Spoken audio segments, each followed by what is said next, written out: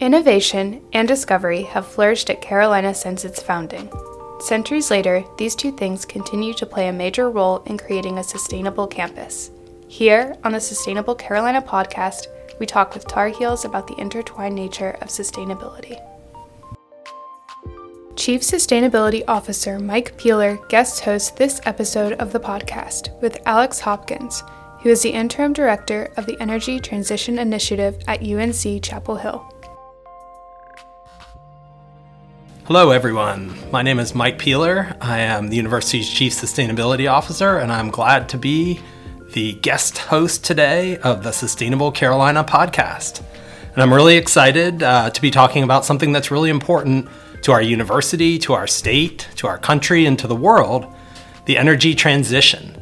And my guest today is Alex Hopkins, and Alex joined an organization within the Institute for the Environment called the Energy Transition Initiative last year as a research associate. The Energy Transition Initiative is a joint venture between the Institute for the Environment and UNC School of Law's Center for Climate, Energy, Environment, and Economics. We're excited to launch this initiative. We are fortunate to have support from one of our Institute for the Environment board members, Philip Blumenthal, and his family foundation, who provided support to get this effort off the ground. And so today we're really excited to talk about where we've been, where we're going, and the opportunity that presents itself to help our state and honestly also to help our university as we work through our energy transition. So Jonas Monist is a professor at UNC School of Law, and he leads the center that I mentioned before, the Center for Climate, Energy, Environment, and Economics, or CE3. And he and I had conversations early on about ways that we could work together to tackle this significant challenge, to understand how best to guide the state, and as I mentioned, all the other levels of organization through the transition from fossil fuel burning energy to renewable energy in the long run. In the time since the Energy Transition Initiative was launched, Jonas has taken a leave of absence and is working at the Center for Applied Environmental Law and Policy. And Alex, who's with me today, who was hired earlier on as a research associate, is now the interim director of the Energy Transition Initiative. So it's a great opportunity to speak with Alex. Alex, thank you for being here. Thanks for having me. I'm excited. All right. So when we think about the process that led to the creation of the Energy Transition Initiative, there were some conversations with stakeholders. Jonas was very engaged in that community and actively working through CE3 to make contributions and advise around the energy transition. And we saw an opportunity to create an organization focused more specifically on the tasks that you need to take on to be as efficient as possible in this really significant change that involves a lot of infrastructure.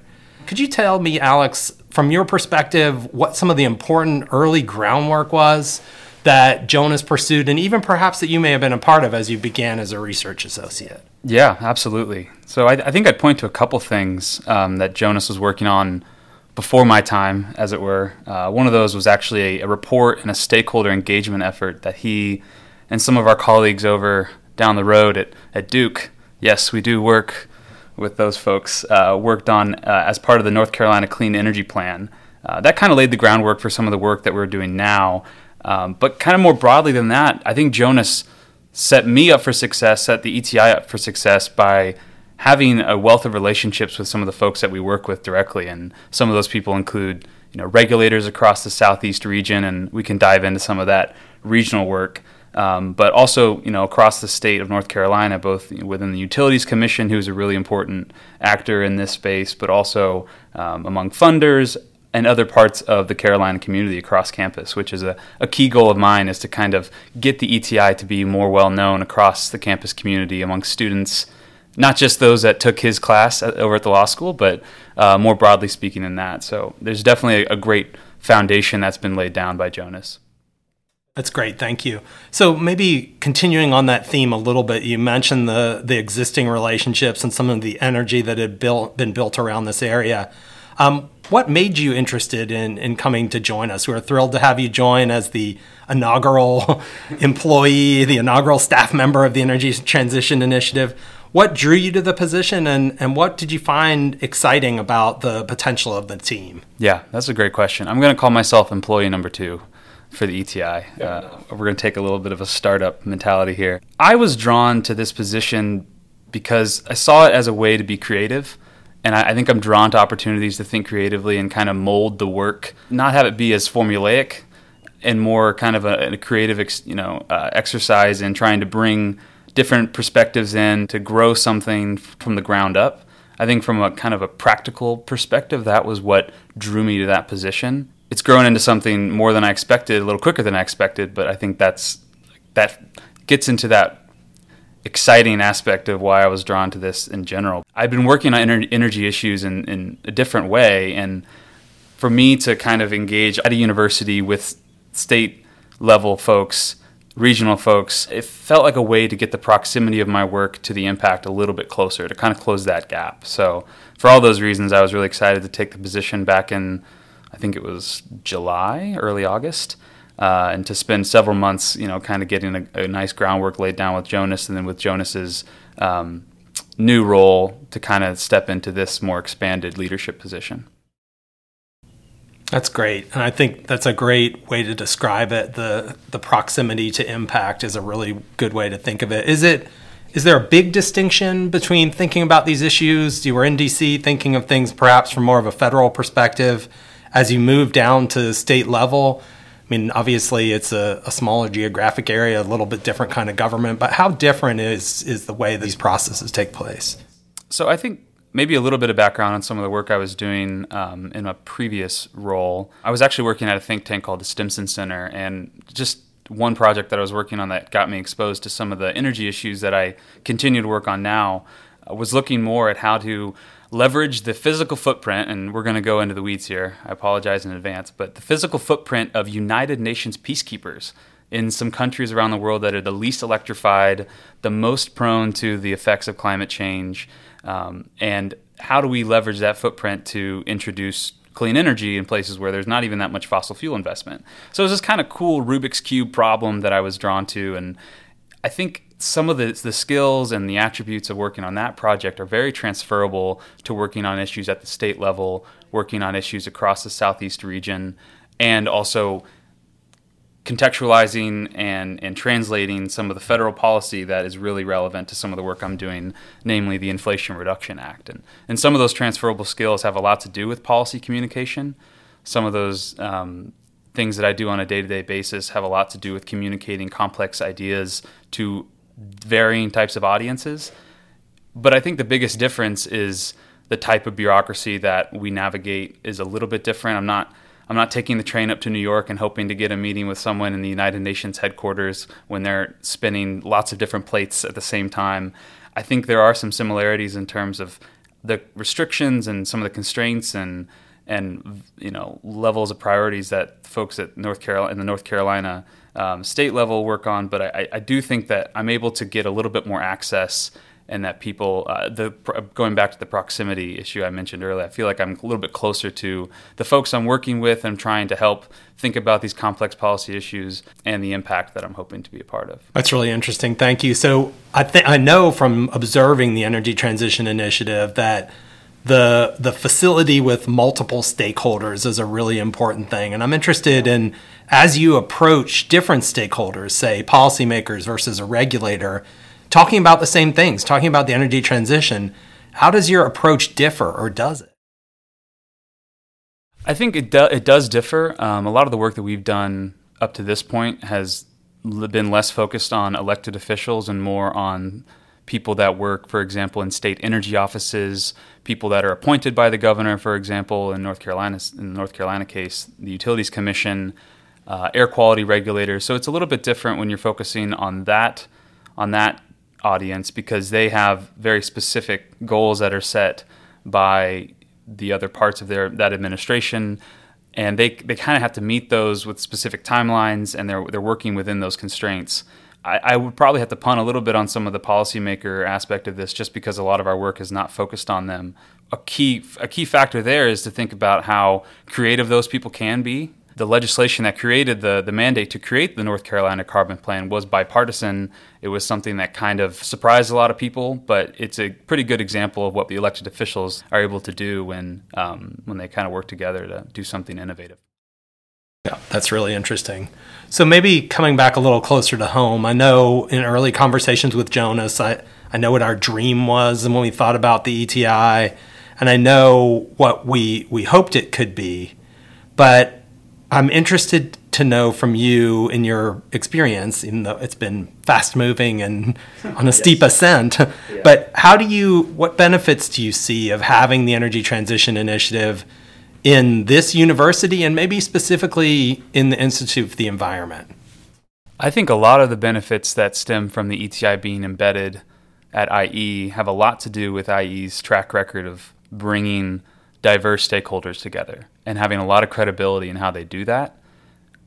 And in addition to that, I think the way that IE is able to tap into what I mentioned, a few minutes ago, a very diverse group of people on campus. I mean, students, research assistants, people that are working on different types of degrees, obviously faculty and staff, but just clubs even. I went to a great event that you were at, I believe. I think I saw you there. I think you were shaking hands with people. I don't know. Where the Carolina Outing Club brought a really, really cool author to talk about a trek that he did along the Keystone XL proposed pipeline a couple of years ago. And it was just a really good example of IE having the ability to bring a group of people to a discussion around energy issues and the energy transition and the environmental impacts that are built into that. IE was able to co-sponsor that event, and there's been several other examples. I would just note that one. So I think all of us are drawn to this organization in large part because we get to do all sorts of different things, and we have a little bit of a higher ceiling perhaps than others for dreaming of something new and really working hard to try and make it happen. Do you have a typical day since you've been with the Energy Transition Initiative, or is it just different every day? I don't know if I do have a typical day. I think a lot of it depends on which part of my work I'm focusing on. I mean, we have one project that I kind of alluded to, but we call it the Southeast Energy and Environmental Leadership Forum, or SELF, because that is a mouthful, which is kind of more at the regional level, where we and our partners over at Duke University focus on bringing state officials, regulators, and their counterparts at the federal level, whether it's the EPA or the Department of Energy, a little bit closer together on big issues, whether it's Clean Air Act rules that are impending, or back in the day when that project was first started, it was all about the Clean Power Plan. Recently, given the passage of the Inflation Reduction Act, our work has really been centered around that. So in terms of my typical day, I think a lot of it has to do with continuing to keep up with the really good writing and analysis that's happening about those kind of policy issues.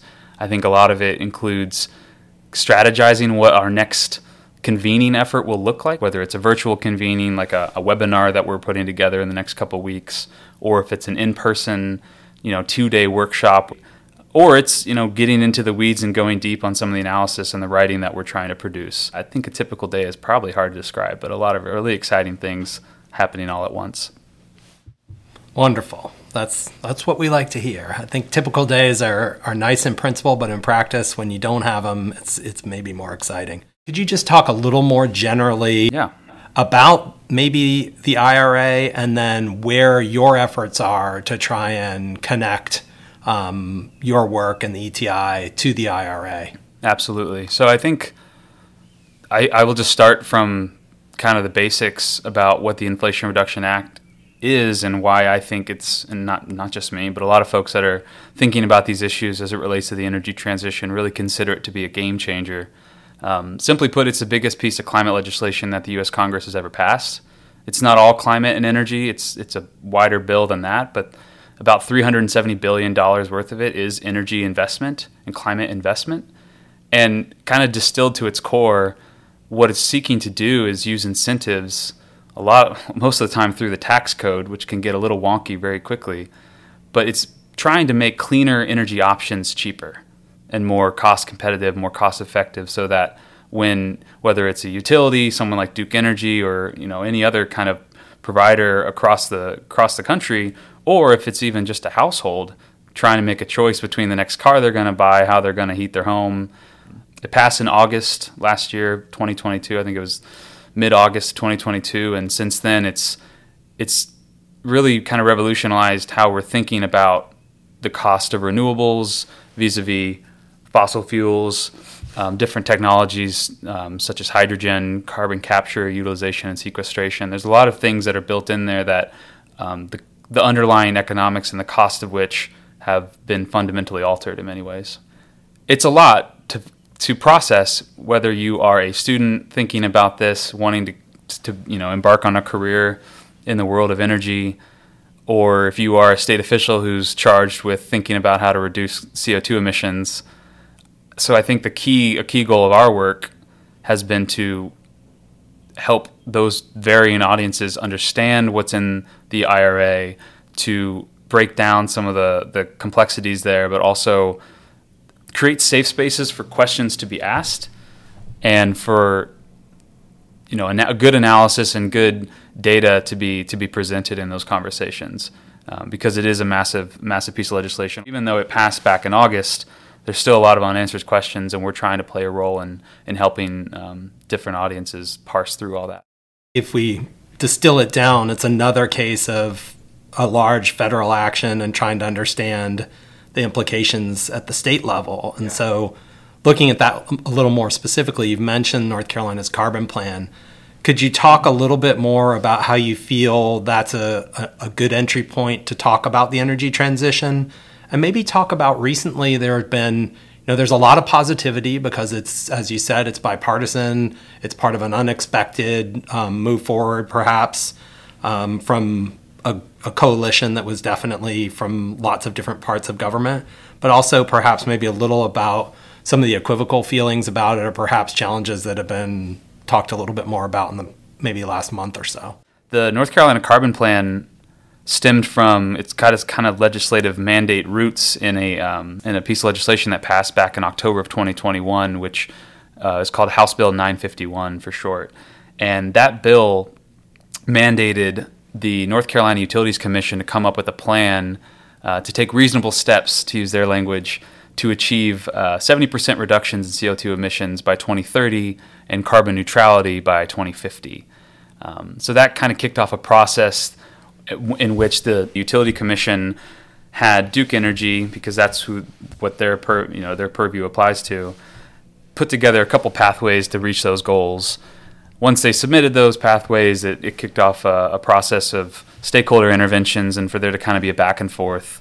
And all of that culminated in the deadline being very close in December of 2022, where the commission published their order, which included the carbon plan. So all of that to say, it's kind of the North Carolina's roadmap to achieving its emission reductions going forward. And since it came out, there's been some kind of mixed reactions, and a lot of that has to do with maybe a sense of underwhelming results. I think some people really were expecting the commission and Duke to lean a little bit further into solar, and that didn't really pan out the way they expected. I think obviously there's going to be some sticking points when it comes to new natural gas investment and leaning into new technologies that are not exactly tried and tested. The one that comes to mind as it relates to the carbon plan is small modular nuclear reactors. I think the key other piece of the context to include here is that the IRA came out about 3 or 4 months after the pathways were introduced by Duke on how they were going to achieve these goals, and it came out right before the interveners or the stakeholder kind of interventions kicked off. And it's really kind of just an unfortunate, timing thing. I think it would have been great to get all of those economics integrated into what the carbon plan could look like. And they mention this in the actual order. The text talks about how there just wasn't enough time, and if you don't cut the modeling off at some point, it just becomes endless. And I totally understand that. One thing I would note, though, that I'm really excited about is normally this process happens every 2 years, but because the IRA really alters things and they want to make sure that it's included, they've actually updated their cadence, if you will, to have the new carbon plan be submitted September of 2023 this year. So between now and then is going to be a really important time to get it right, and I hope for the ETI and UNC to play a role in that in some way. Absolutely. That sounds great. So I don't know if you know this, Alex, but it's Carolina Engagement Week. I'll offer my opinion that the Energy Transition Initiative is a really important piece of engagement.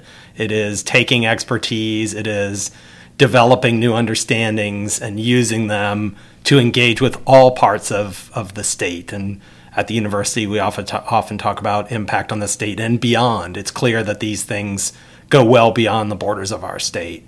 But could you maybe talk a little bit about the strengths you see in the ETI as an engagement tool for the university in service to the state and beyond? Yeah, I think its strengths definitely fall back onto the strength of the university itself, which are credibility, trust among varying parties that are trying to do in good faith, the best possible thing as it relates to the energy transition. I think we come into conversations and spaces with state officials and different audiences with a lot of goodwill because they know that we are coming at this from a data-driven, evidence-based, nonpartisan perspective.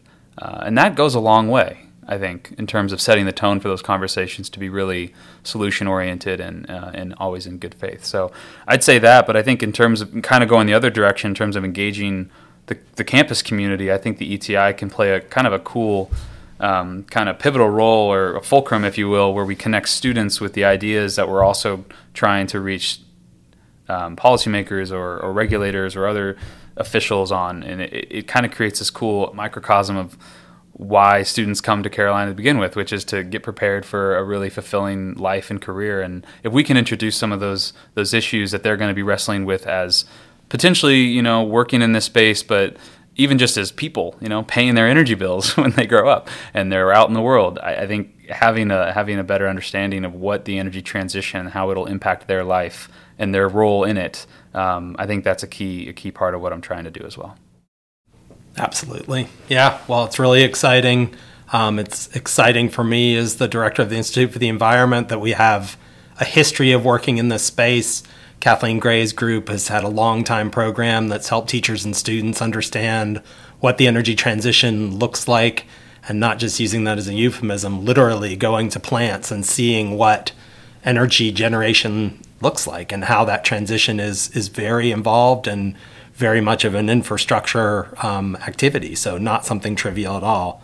And it's just exciting to see it moving along and to see it growing in a time when it's critically needed.